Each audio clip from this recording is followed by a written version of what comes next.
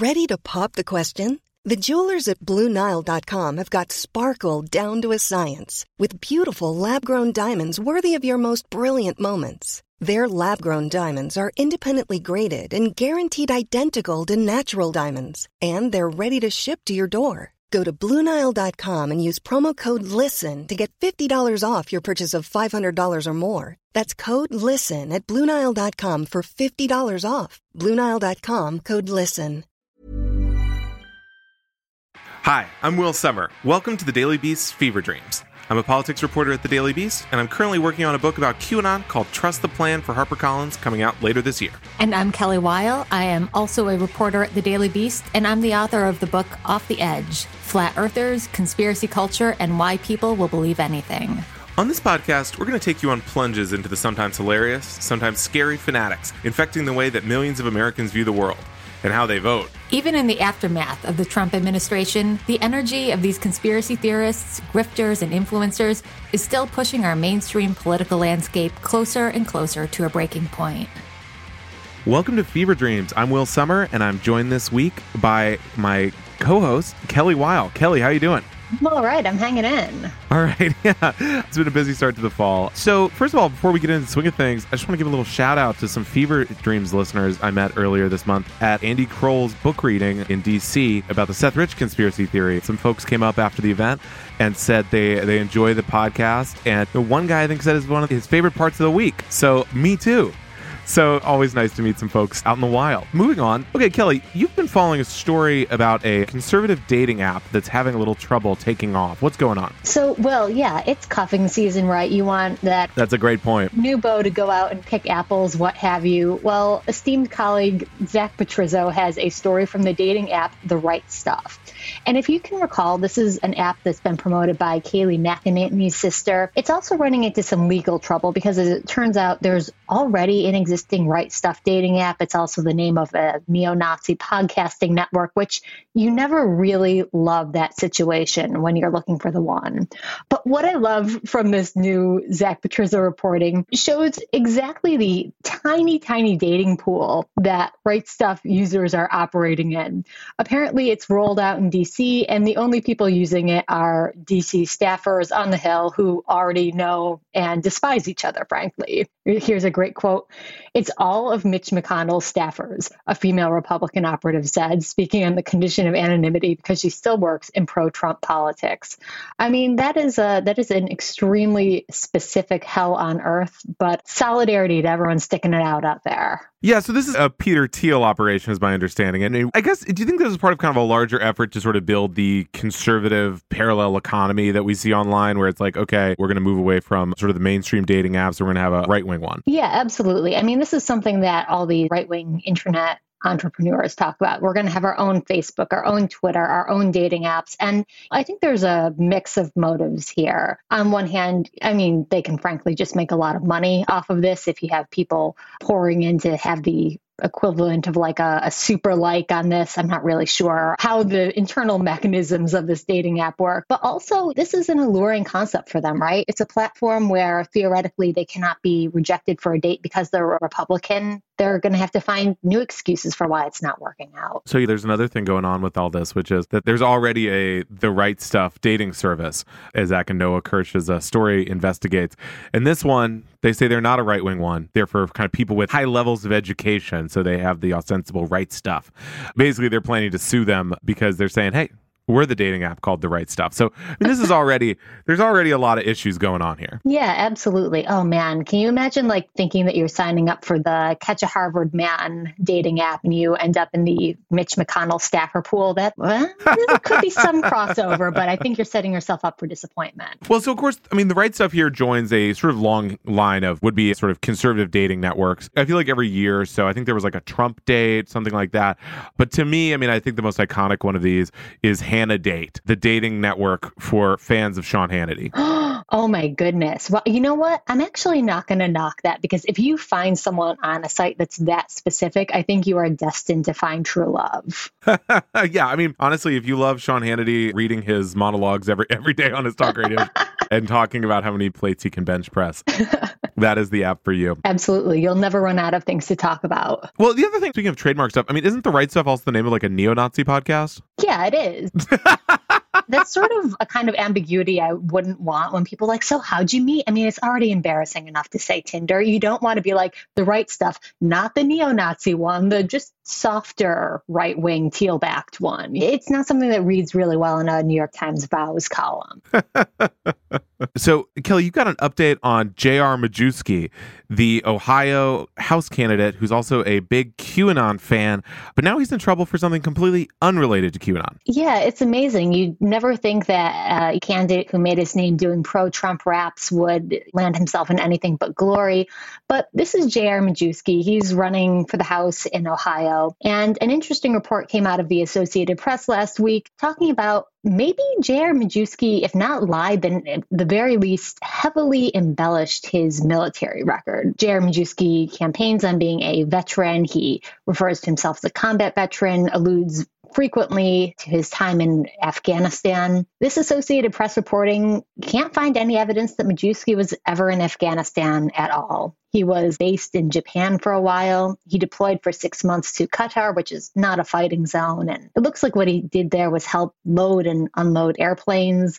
So there's never any record of him being in Afghanistan, let alone doing the hard combat missions that he references there. And I do mean that he's talking about these really grueling missions. He's saying he went 40 days without water. It was tough. He doesn't want to talk about it. So there's something going on there that, if not valor theft, then sounds like strong valor borrowing. Yeah, it's a weird thing. I mean, because I was wondering this myself, whether you could describe this as valor, as stolen valor. I mean, sort of, I guess. I mean, because as you said, he was in the military, but his claim to be a combat veteran is, I think, much disputed here. I mean, his argument is that sort of technically the military in recent years has considered being in Qatar a combat zone because you were supporting the combat mission in Afghanistan. I certainly don't think that's what people think they mean when someone says you're in Afghanistan. But also, I mean, he did explicitly say he was in Afghanistan. He wasn't like, well, technically I'm a combat veteran for benefits purposes. He said, oh yeah, I couldn't take a shower for 40 days and all this stuff. And so after this story came out, because the AP got his military records here, and this is pretty explicit. So now he made the Afghanistan thing a big part of his sort of run for office, because the main other thing about his political experience is that he painted a giant Trump sign on his lawn. And so typically you need a little more of a record to run on. And then of course also not just a Trump sign, right, but a Q as well. And he's been deep in the QAnon decoding wars. That's certainly true. He was going on all these Q podcasts and kind of sorting it out. But so the AP says, look, I mean, this guy isn't really a combat veteran. He's making all these claims about this. And as a result, a lot of Republicans sort of distance themselves from him. This is a battleground district in Ohio against Marcy Kaptur, the Democrat, but it seems like they've basically given it up. But now there's a new twist that J.R. Majewski is saying, well, maybe I'm kind of a secret operative. Kelly, tell me about this. So J.R. Majewski, it's weird. I'm not sure I would totally call what he issued a denial of the AP reporting. He said, basically, you don't know what I did. All my records are classified. I can't even tell you where I was, which is really interesting. I'm not even sure if your records are classified. Can you disclose that? Can you discuss it constantly on the campaign trail? Like, you're right, because he has talked about this constantly. I was reviewing old footage. He's in a podcast. Someone asks him point blank, did you serve in Afghanistan? And he says, yes, from 2002 to 2003. I mean, man, that's pretty black and white. You're right. I mean, the quote here is, I fought for this country for a lot of months over in the Middle East. I don't like talking about my military experience. Well, I think things would suggest otherwise. Yeah. The ultimate thing is to just be like, well, yeah, I'm like a special operator. Like, obviously, you can't know what I was doing in Kandahar or whatever. It's just such an incredible move, is to say at first, like, well, okay, well, technically, maybe I was in Qatar or whatever. And then he's like, no, actually, I was in SEAL Team 6. Particularly, he didn't explicitly say that, but he's saying he's suggesting he was in some kind of like highly classified operation. It is also, I mean, I don't think they typically take the guys whose jobs are to load planes and then maybe put them in like a big classified operation, but who knows? I mean, I do think this is just a sort of a genius move, because what you have to do, I mean, this is a very like Trumpian move to put something into the realm of dispute. And so the AP comes in and they say, look, Here's his military record. There you go. And so if you're J.R. Majewski and you're trying to shore up your Republican support and kind of shut this story down, you can't really disprove it, but you can put it in a way where people can go like, well, there's kind of different sides to that whole thing. I heard it was a little more complicated. Right, absolutely. And I think it actually is kind of a brilliant play to suggest he's some special forces operator. There's this huge conservative fetishization of those people. They borrow their aesthetics, the beard, which he has, and special ops lingo when they're talking about getting into the Capitol, or even this bleeds into campaigns. They use military language. What's really funny to me, though, is in his pseudo denial, he claimed that the Associated Press story was specifically a disgrace to veterans. And I think this is really funny because one of the authors of that report is Daily Beast veteran and literal Marine veteran James Laporta.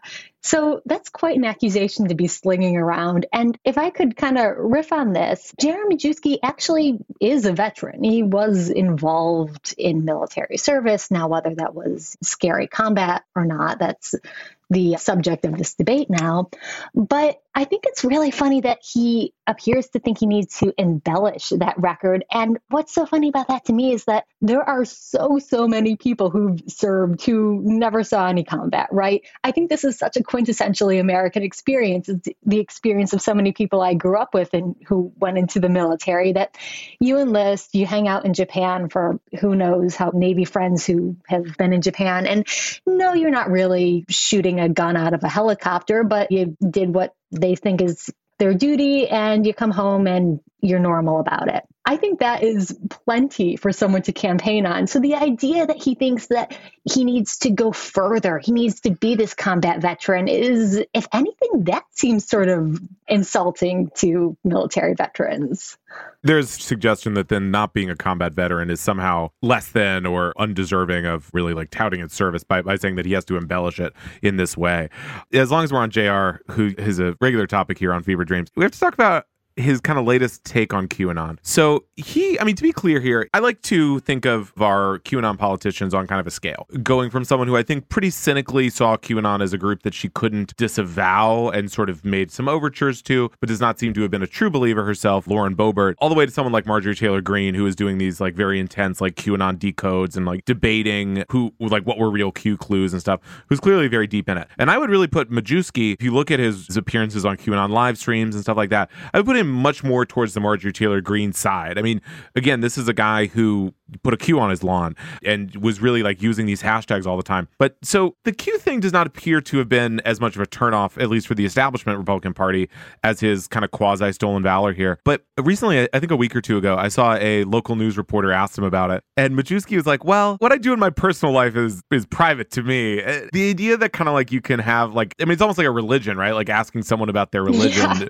would be hey, that's none of your business, pal. And then he said, I don't really know a lot about that Q stuff. That's not my thing. And I know this is a thing we see a lot from these QAnon candidates, but it's just enraging how obviously they're lying about it. I mean, dude, this isn't a guy who says where we go on, we go all or something. This guy who's saying the deep stuff. He's saying trust the plan. He's saying you were watching a movie. I mean, these are the big slogans. I mean, that's the kind of stuff he's into. And then to suddenly say oh, what are you talking? I mean, there are videos of this guy on all these QAnon shows. I don't know. Sometimes I just got to vent. No, it's absolutely right. This guy does not appear to have the most honest record, right? He said previously, before he was a campaigner, he said, I believe everything that's been put out from Q. That's not someone who might be Q sympathetic and accidentally shares a meme with a Q watermark or something. That's someone who's steeped in the lore. They're talking about it. They're decoding. And for him to be oh, I don't know anything about that. I mean, man, come on. We have the internet. We can Google. It's my personal business. Also, I don't know anything about it. JR, you got to pick one. Got to pick one defense. Well, so Kelly, what's the larger input here of J.R. Majewski's antic in this Ohio race? Well, it's going to be interesting because for a long time, this was a really safe Democratic district. It got redistricted. Now it's in a majority Trump area. So it was a really winnable seat for Majewski. It would be a good pickup for House Republicans. But there's evidence that he might blow this. He might actually drop the bag that hard. And the day after this AP report, the RNC pulled $1 million in campaign funding for him. So there is real indications that Republican honchos say, maybe we're not going to spend our money here. Maybe we'll let him fight it out on his own, and he might not actually win that one. Well, we will have to see how it goes for JR. Kelly, speaking of QAnon, there's another big guy who's getting into QAnon as well. But he's kind of a bigger deal than JR Majewski. His name is Donald Trump.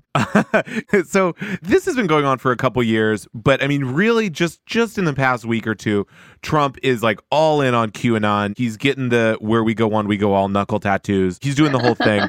So Kelly, what is going on with Trump and Q, and why do you think this is happening now? Oh, dude. So Trump, it's funny because it's like we're always like sounding the alarm, but it's like we mean it now. He's really doing it. No, Trump is like on a QAnon tear lately. I know you saw this on Truth Social late last week. Trump is up like all hours of the night retruthing explicitly Q boomer memes.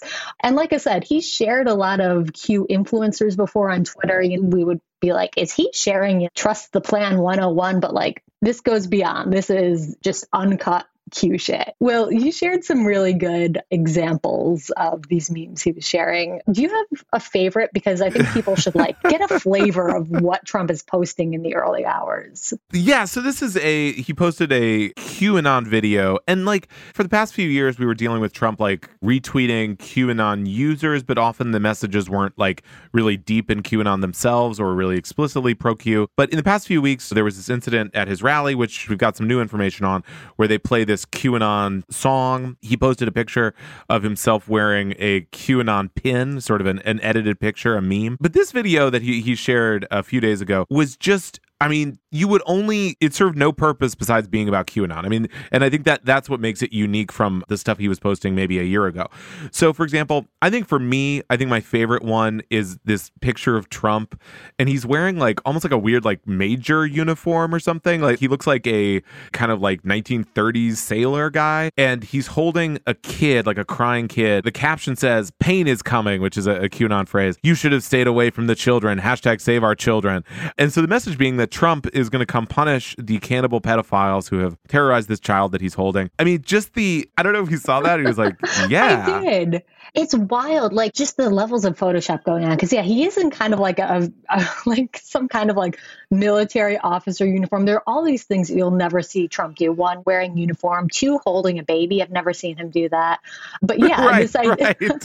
Yeah, comforting a child is not a common image we see of Trump. No.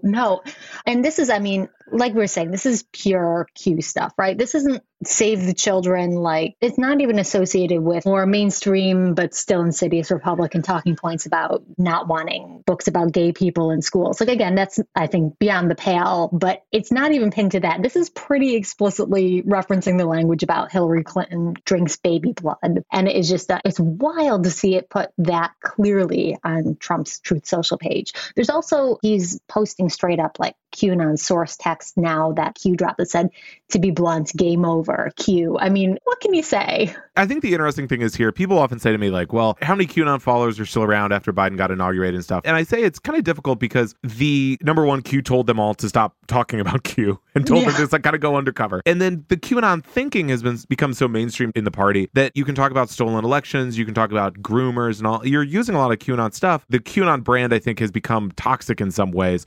And so people no longer want to be like, yes, I believe this guy Q is deep inside the Trump administration, whatever. So kind of Trump is like the last person left doing, in a weird, ironically, he's like the last guy doing just some straight up Q signaling. Like, you got to read the breadcrumb. As you said, I mean, he's posting pictures that say Q+, which is what they call Trump. And these very kind of like images of like Trump at a chessboard, or Trump like with his like fingers crossed menacingly. It moves and counter moves. The silent war continues. It's amazing that is like someone who is the commander-in-chief of the world's largest military, and he's doing what's indistinguishable from post I'd see my most divorced Facebook friend doing. It's interesting to see him resort to these kind of petty boomer memes when he does have actually significant power. I mean, this is the metaphor of like the frog slowly being boiled in water is used a lot. But I mean, if you had gone back to 2018 when QAnon was kicking off and a guy blocked a bridge by the Hoover Dam and stuff and said, yeah, so one day Trump's going to be posting a bunch of Q stuff. Because I remember that time people were, oh, who cares about QAnon? Oh, it's over. Oh, it's not a real thing. Whatever. Well, now Trump's into it and people are like, well, it's not ideal. Yeah. No, it's not a big deal. But I mean, look, like he's the leader of the Republican Party. And he's like deep into Q stuff. We've moved so far beyond like all the stuff that we were screaming about and people were like, this sounds really niche. Like you need to log off of 8chan, which yes, we did. But it's the mainstream now. It's completely like, oh, well, Thursday night, what's he going to do? Reviewing this, I think I have a very favorite post from his posting spree. It's not explicitly QAnon, but it's a painting of Jesus holding out his hands. And it says, Jesus is the greatest. President at real Donald Trump is the second greatest. It's like, I think that's kind of heresy, right? I'm not steeped in religious lore, but yeah. If a random like blue check person did that on Twitter, people would be like, oh, this person's a creep. Whatever, they retweeted some fan. But this is Trump. And he's like, yeah, that sounds about right. Thank you.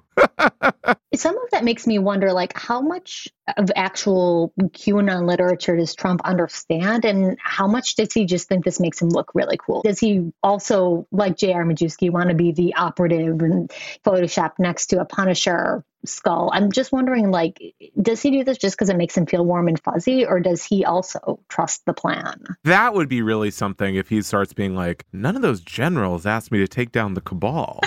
Wait a minute. Like, why did, the mega woke General Milley wouldn't let me take down the cabal? As long as we're talking about QAnon, I did want to circle back on the rally from a few weeks ago where folks held up their fingers or held up a single finger and people were saying, is this a QAnon thing? Is it not? We'd kind of held our fire on this because it wasn't totally clear. But some new reporting out of the Washington Post from Isaac Arnsdorf suggests that, yeah, it's a QAnon thing because the group of people holding up their finger, this was notable because it was only like this one group.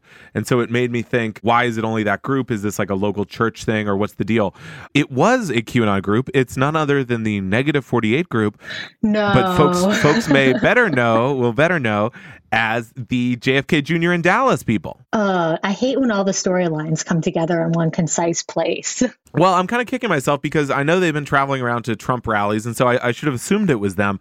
But basically, it's them. And so the Post has an interesting story basically about the ongoing tensions between Trump security and these people. They really don't want the finger thing to happen again. But the problem is, in the past, there's been a years-long ban on QAnon merchandise at the events. But you kind of like, are you going to make them put mittens on? How do you prevent them from doing the finger thing again? There's kind of some brushing up. I think they generally want this group to look a lot less visible at the rallies. Yeah, I think they should hand out those like foam rubber number one fingers like they do at sports games. So it's everybody doing it. It doesn't mean anything. This is just the uniform now. We're just saying we're number one. It's not about JFK Jr. coming back to life. That is truly wild that it was them. I mean, they really got a group that has really kind of been stumbling and bumbling and going through all these kind of fractures and all that kind of stuff, but they're still at it. Inspirational story. All right, Will, who's our guest this week? Right. So this week, Kelly, we have Michael Schaefer. He's a columnist at Politico who writes a great column on goings on around Washington and politics. He has a story about a website called Conservateur, which promises to be the conservative answer to Vogue that I wanted to talk with him about. You should celebrate yourself every day, but some days you should celebrate with jewelry. Whether you want to commemorate an unforgettable moment or just bring some added sparkle to your collection, Blue Nile can offer you expert guidance and a wide assortment of jewelry of the highest quality at the best price. Go to BlueNile.com today and experience the ease and convenience of shopping Blue Nile, the original online jeweler since 1999. That's BlueNile.com. BlueNile.com. Fever Dreams, like all Daily Beast journalism, exists because of the generous support of our subscribers, the people who pay for access to Daily Beast reporting and who are, quite frankly, our favorite people on the face of the planet. Want to get in on all the action?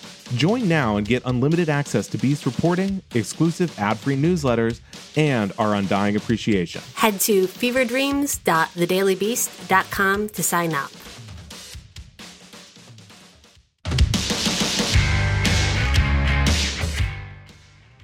Okay, this week on the podcast, we have Michael Schaefer. He's a senior editor at Politico and the author of their Capital City column. He's also a host of the local DC podcast, CityCast DC, which we'll get to a little later on. Mike, I wanted to have you on the podcast to talk about some of your columns. In particular, your one about a website you call sort of a MAGA answer to Vogue magazine. Tell me about Conservateur. Yeah, I mean, just to be clear, I don't think Anna Wintour is losing a lot of sleep.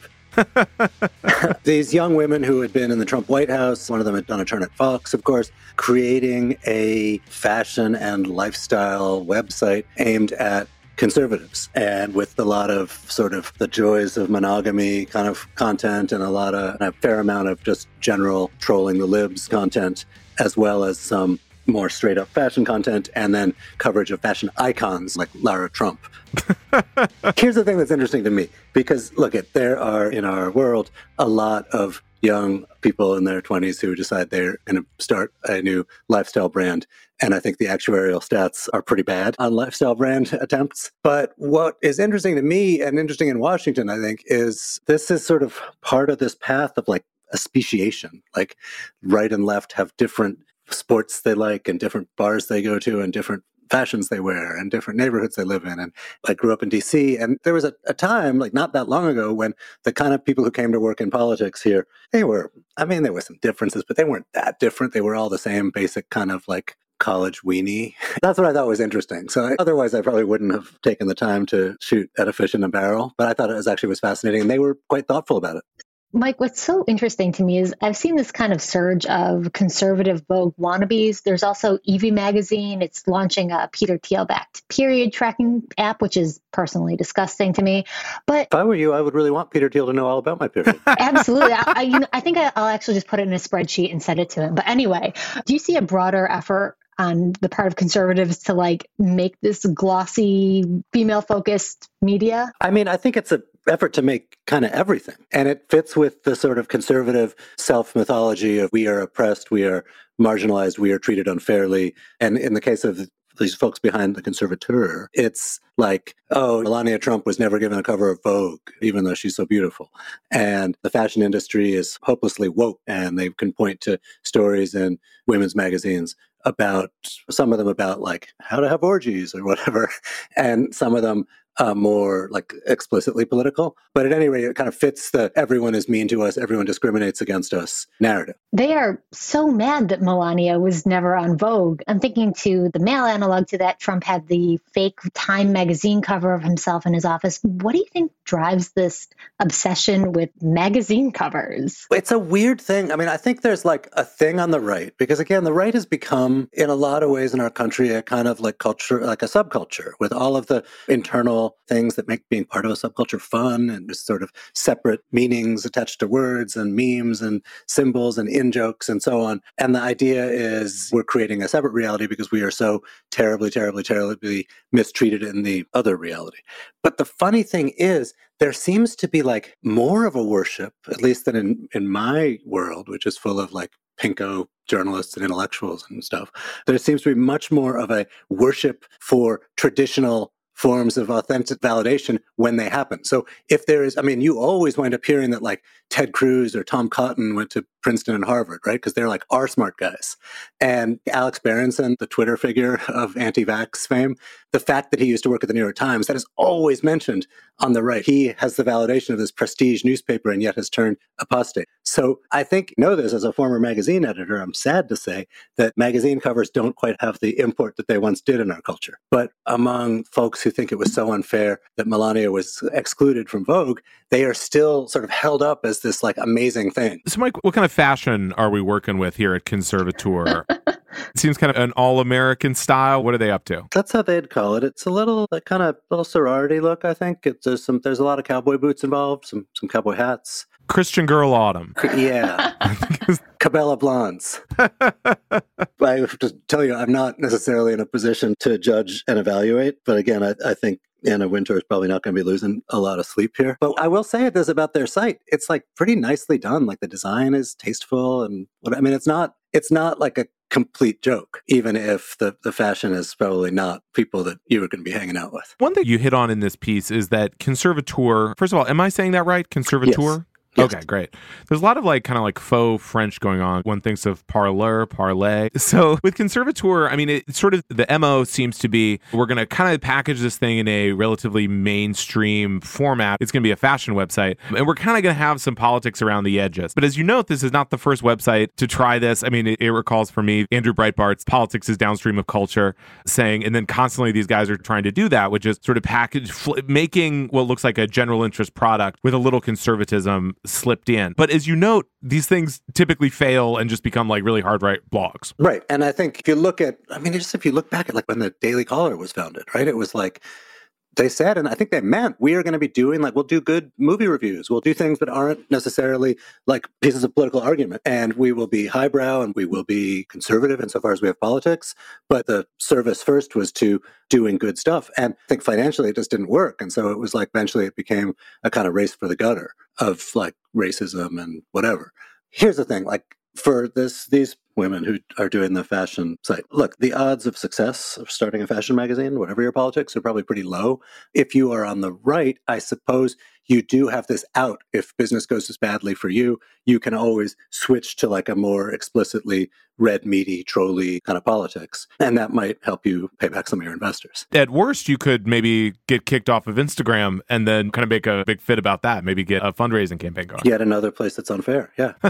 I mean, the thing is that also, again, this is sort of a measure of where we are as a society. You could start anything and call it conservative. I'm going to start a conservative car insurance company, and we're going to sell conservative car insurance policies. And they could be no different in any way from regular car insurance policies. But there's a certain percentage of the population that feel so alienated from mainstream America that they're I'll do that conservative car insurance company. And so it is a pretty smart business niche to exploit. Yeah, I mean, you say that Dan Bongino, the talk radio host, has a new payment processor just for credit card payments called Parallel Economy. And so it's totally just similar to anyone else who would do your business side payments, but this one's for conservatives. Right. And I think this is just sort of where we're at. So, Mike, you had a different, really interesting piece recently about obituaries for election-denying politicians. And it just indicates how many there are, that this is even a genre that you can explore. But what trends did you find when you were reviewing these obits? So I'm kind of obsessed with obituaries in general. I love them. I think that it's a great form. There were 3 members of Congress who voted to overturn the 2020 election have died. It's not suspicious. They died separately and of disease in 2 cases and a car accident in 1. In all 3, the obits in a lot of places didn't mention that they had voted to overturn the 2020 election. This is the most important vote of your career. And if you did that, it sort of ought to be on your permanent record. And the obit is the first draft of your permanent record. What I found out is there's other stuff going on, including that obituary desks have been much shrunk. And oftentimes, particularly if a member of Congress dies in a way that's newsmaking, one of Jackie Walorski died in a terrible, tragic car accident, or one of them died from COVID, the obit's probably going to be done by someone who covers The Hill. And in the culture of The Hill, it's look, these people weren't the author of this effort to overturn the election. They were just backbenchers who voted for it. And we don't, in a normal obit for a member of Congress, it's not going to say he voted for Obamacare unless he was the author of Obamacare. It would rather say Senator Smith cared about industrial policy or something, if that was their real cause. But I think if that is just the normal part of the culture of covering Congress, it's a way that sort of normal cultural behavior winds up sweeping under the rug or excusing this enormous, unprecedented thing that happened. So listen, I'm based in upstate New York. I'm not a DC gal. So why do you think that culture exists where people don't necessarily include that in their permanent record? Is it uncouth to mention? Why? I think there's probably a little of a lot of things. Many of them not malign in intent. One part is if you're a sophisticated person covering Congress, you'll know sometimes people take a tough vote for the team or take it because of some calculation in their home district, and they know their vote's going to lose anyway, but they'll take it. And why act like a rube and get so excited about that? My answer to that is because this isn't just a regular vote. This was an enormous thing in our country. And then there's a more prosaic, like we have a society where there's a kind of aversion to speaking ill of the dead. I think even if a lot of unbiased reporters would not want to say this vote was a bad thing, I think everyone kind of knows it was. And so why speak ill of this lovely person who was beloved by her staff and her colleagues and blah, blah, blah. My answer to that is, well, speaking ill is kind of our job. We're assholes in the media. That's sort of what we're supposed to do. And I think that's a reason why it's really good for news organizations to have dedicated professional obituarists, because one, they're better at that stuff, at figuring out how to write up the shit parts of your life or your record in a way that's not gratuitous, but also doesn't hide them. And then two, on a practical level, if you're a beat reporter and you're covering Congress and a beloved member has died and their staff and their colleagues are terribly devastated, you kind of know on some level, boy, if I write an obit about like this shitty thing they did, these folks are going to be mad at me and upset, and then I'm not going to get tips from them and stories from them, and the incentives are all screwed up at that point. And a lot of people will think, yeah, sure, I'll piss them off if I get some awesome scoop, but I'm not going to piss them off for some write-up of a death that I'm doing in real time anyway. I think those are all great points. And it's also, I think, so magnified by social media. I mean, I'm thinking of recent obits where someone who died, either a Republican, was described as hard right or arch conservative or something, and then people get all upset about that. Then as a result, I think you don't really get to get at the truth of the person's legacy. That's right. And I think this is one of the things about where we're at as a society. There is such fear of backlash and fear of being called biased or partisan that people kind of hold their fire, or they say things in the most milquetoast possible way, which is like, one, like boring reading, and two, often like pretty bad journalism. So, Michael, you do a lot of your columns about sort of the state of Washington. What are some other observations you have? I mean, where are we in this kind of like post-Trump or this Trump interregnum, the Biden administration? I mean, what do you think about what's going on in D.C. these days? So I got hired to kind of write anthropological column about Washington. And the metaphor I use is if I was doing this in Hollywood, I would not be writing about movies, but I'd be writing the shit out of studios. And if you think about what that means, that's like, what are our studios here? It's like the media and like the government as a workplace and the political operative industry and so on, law and influence industry. I think in terms of like polite Washington society, there's kind of no agreed upon way to deal with the legacy of the insurrection and the attempted overthrow of the government and the various things of the Trump years that were at the time considered like, this is a terrible break from norms. And I think there's a lot of folks who just kind of want it all to go away. Like, it's over now, let's just go back to 100% normal. And I don't think that's quite sufficient, but I think there's a lot of people who, in the name both of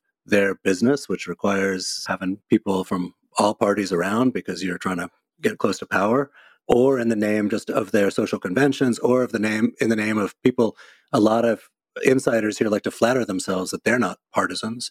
In the name of all of that kind of points to like, just say everything's back to normal and that January 6th has been dealt with and blah, blah, blah. I think that's a real tendency. It is, I will say, if you'd asked me to bet 2 years ago, I would have bet that it was even more memory holds than it has been. So I remember at the beginning, this is like a little bit different, but I remember at the beginning of the Trump years thinking there was like this huge like tug of war in the bosom of like permanent Washington, where on the one hand, you had a genuine loathing of President Trump. The loathing was not, I don't think, because of the racism or the politics or any of the stuff he's accused of.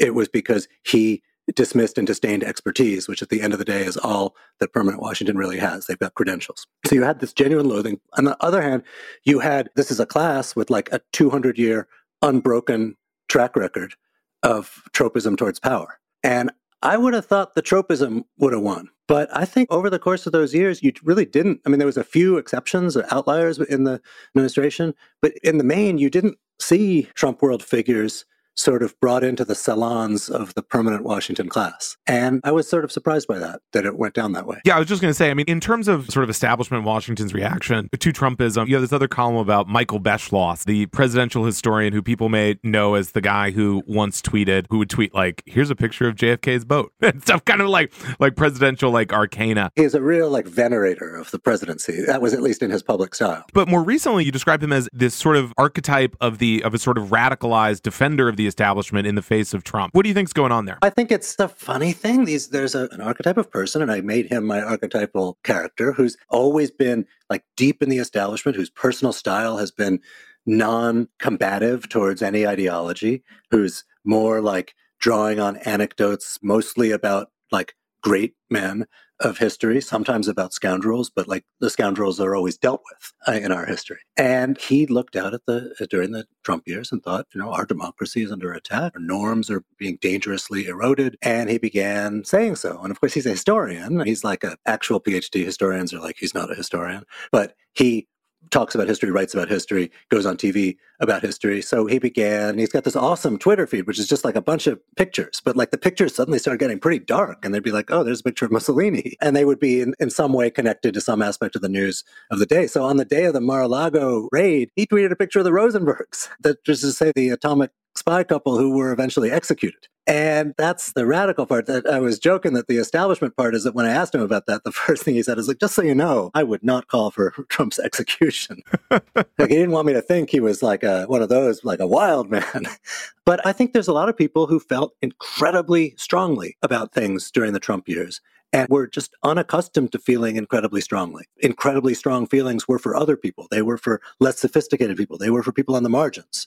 And I live in Georgetown. I'm not on the margins, is the kind of logic there. And so it was an uncomfortable thing. And I think for some people, they just love it. Like all of a sudden, after all these years, they get to be the rebel and they read history books about rebels and they admire them, but they never got to be one. That explains all the Star Wars rebel flags flying during the Trump administration. It's like, you have a real world of events happening to draw on, but go for the fictional canon. Why not?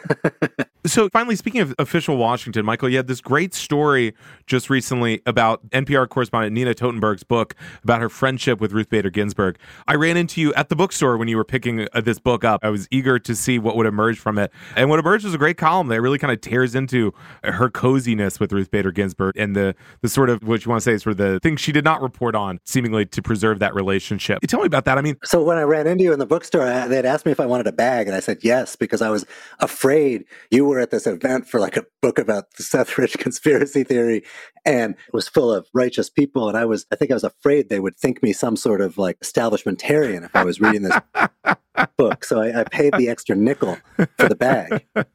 It's interesting because I feel like this book came out and a lot of people have said, certainly I felt like, it's kind of weird that NPR as a Supreme Court reporter is like best friends with Ruth Bader Ginsburg, to the point that she was like on her medical team and stuff. I thought maybe they had a couple dinners her together. Husband was. She was not. And she me. made a big... Like she set up rules for herself. And I think those rules were probably not what like a media ethicist would say is adequate, but I believe she stuck to it. And it was like, listen, we're going to have her over to dinner. Totenberg's husband's a surgeon. And she writes that basically they were very good friends. They had her around a lot. And she spent so much time calling him for advice as, look, if I was going through cancer and I had a friend who's a doctor, I would do the same thing.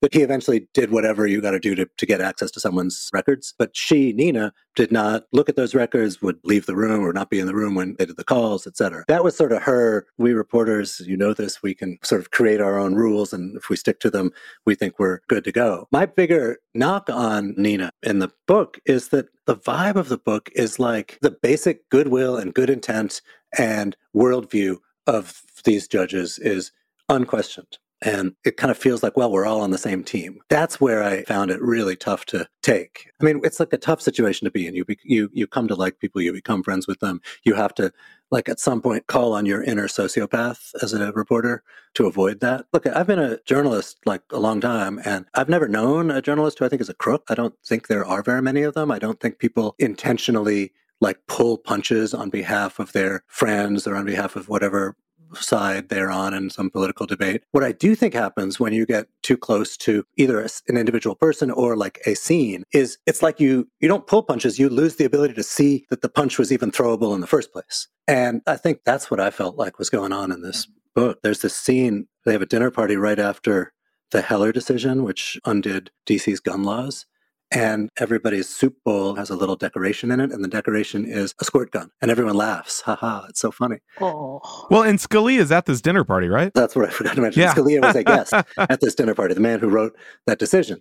And it gives the vibe, and I'm sure the context probably excused some of it, but it gives the vibe of like, all of this stuff is just trivial. All these decisions are just trivial, and it's all good intent, and the people who are actually going to get hurt as a result of it don't really figure into that vibe. And I think that's the danger in journalism. I think anywhere where there is sort of like a culture around what is being covered. I assume if you're like a reporter who covers Hollywood or who covers Wall Street or automobile industry or anything, there is a similar kind of cultural mind meld you can get pulled into. I think the Supreme Court is especially susceptible to that because it's like we treat it like this special, like priestly culture. It's like Oz. They hand down these Olympian rulings, and there's only a small number of us who have the credentials to even interpret the secret language of these people. And it's crap. It is also especially dangerous if you are in that small number of people. The column you produced from that is great, and I think talks a lot about, it speaks to the challenges of reporting on in kind of Washington's biggest establishments. Briefly, Mike, you're also the co-host of CityCast DC, a new DC news podcast. Personally, I hear all the time from people who dump on DC. Oh, they say it's a boring town, whatever. I like it. Briefly, what's one cool thing going on in DC? Well, how do you mean? Well, I mean, I don't know. Something exciting that you might talk about on the podcast. Like, what's the story you're interested in DC these days? Well, the one that we taped recently that I thought was most interesting was sort of what the hell is going to happen to downtown Washington? DC has the highest work from home rate in the country. This is partly because it's got more of the kind of work that can be done remotely. But there is a lot of businesses, a public transit system, a public safety that depend on having lots of people walking around. And when there aren't, that's a huge change. And for people like me who like cities, who care about cities, who have watched with kind of amazement as this incredibly violent and shrinking DC of my childhood has turned into this vibrant and growing DC, we worry about what's going to happen to that. And I think for people not in DC, I got to believe that in some way, if people who make decisions for the country are living in a city that they think is like dangerous and they think of urban areas as like inherently dangerous, they're going to maybe make different decisions than they would otherwise make. DC is such a funny place, though. You've covered the local city, too, where it's maybe the only place that I've ever been where the low information voters are often some of the like richest and best educated people in town. You meet people who can tell you like what percentage Michael Dukakis got in Iowa in 1988, but can't tell you who their DC council member is. And that's like a really funny and strange situation. And I think it's one that's kind of abetted, unfortunately, by a lot of the local media that I used to do too. Both you and I are veterans of Washington City Paper, where we would kind of act like, hey man, if you don't know where Ward 7 is, like you're an asshole and a racist. And that's pretty alienating. One of the cool things about this podcast, and it's like a busman's holiday for me because I get to talk about this stuff I used to do for a living, is the idea that we want to sort of engage people and have a conversation, like a really smart and knowledgeable conversation with the people who are reporting on what's going on, but to do it at a level of like, come on in, this is a conversation you can take part in. There's no secret language that requires exotic interpretation. Great. Well, we've been talking with Michael Schaffer. He's a senior editor at Politico, where he writes the Capital City column. He's also the co-host of the CityCast DC podcast, and he's on Twitter at Michael Schaffer. That's SCHAFFER. Mike, thanks so much for joining us. Hey, thanks, man.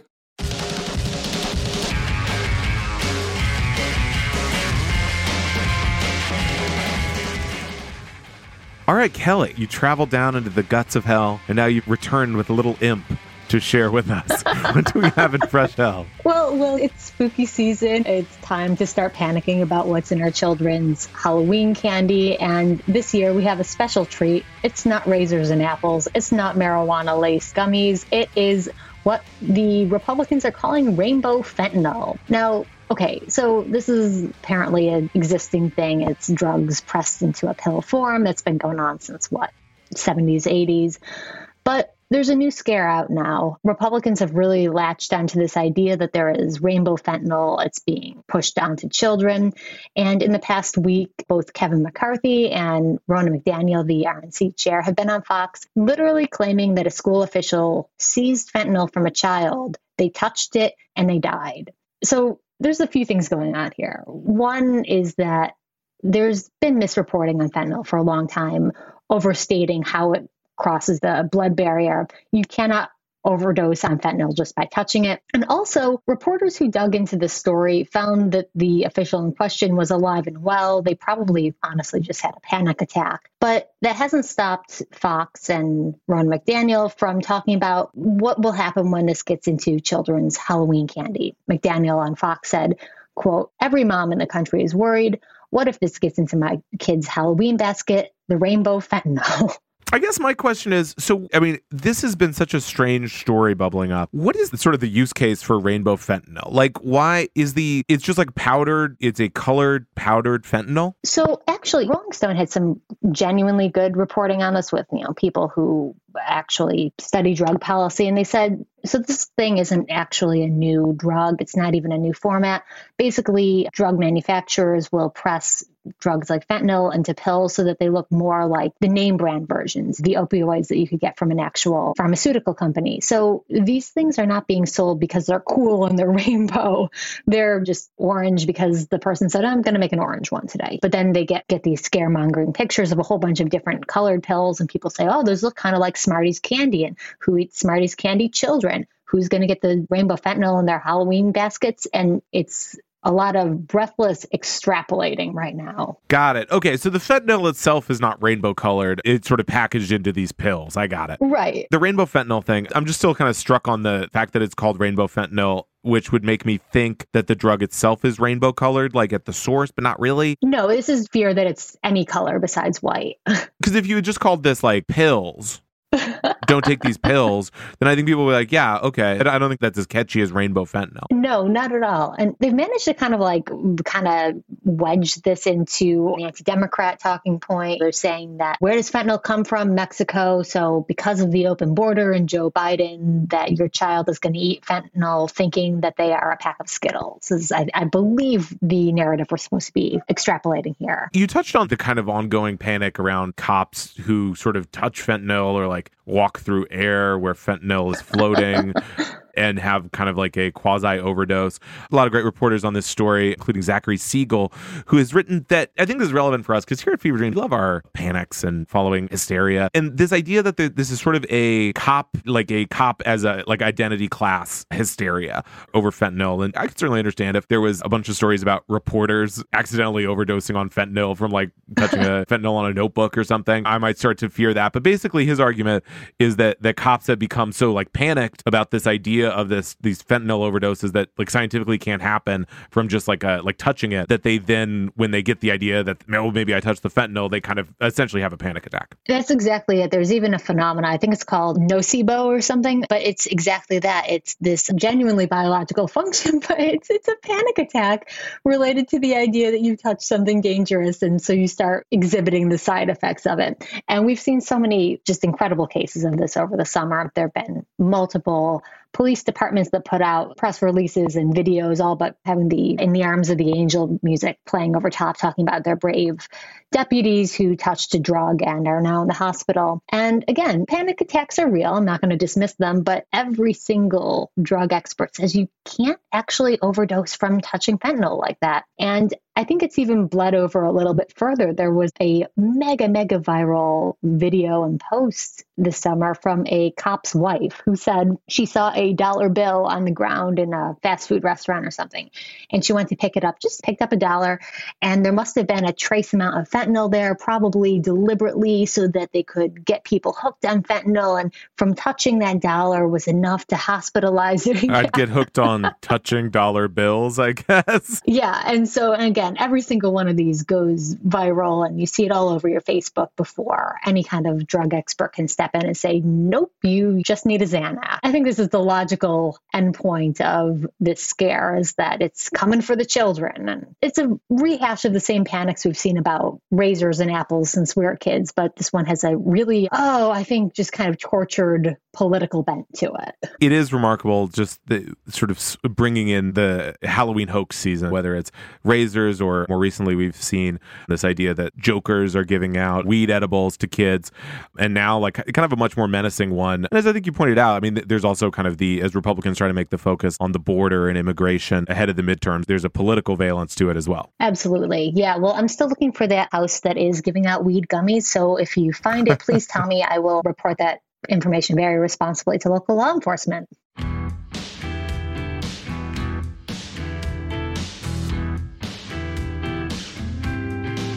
On that note, let's wrap up this episode of Fever Dreams from the Daily Beast. In future installments,